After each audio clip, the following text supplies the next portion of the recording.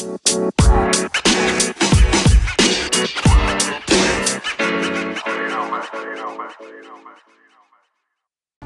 it is day 85 out of 365, and you are listening to the Anim.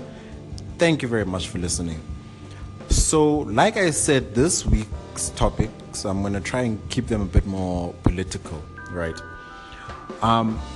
So I'm currently at the office. It is around, I think, 11:30 or so p.m. Yeah, I've got a lot of work to do, so really it's my own fault, and because there's a lot in life I want to achieve.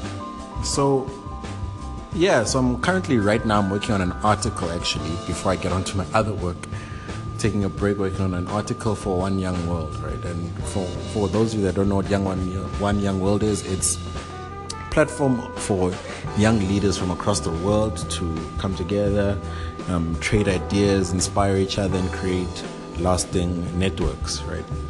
So a lot of the corporates a lot of the ambassadors are sponsored by corporates. So One Young World has a lot of corporate backing, which is great and helps a lot and shows a shift, I think, in the way corporates think about these sorts of things. And also it has some support from governments and lots of support from NGOs, non-profits, but obviously they don't really have the resources, and you need financial resources to get things done in life. That's just the honest and objective truth. So one thing that I struggle with sometimes when I write for One Young World is that corporate is dirty, if we're being honest, and private entities are very dirty.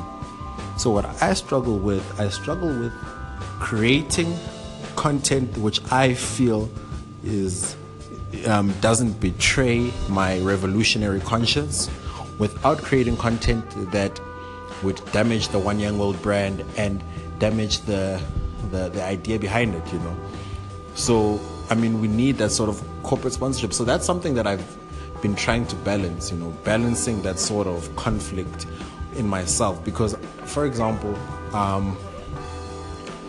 let's say Coca-Cola is the biggest sponsor of One Young World in the world, hypothetically, right?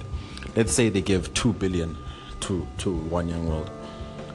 And now I want to write about the exploitation of children. If we're saying children work in the Coca-Cola factories. So now the conflict comes to me as, how do I then stay true to the cause and to my and my moral obligation to my revolutionary conscience, while not destroying a platform that I think can create a lot of good in the world.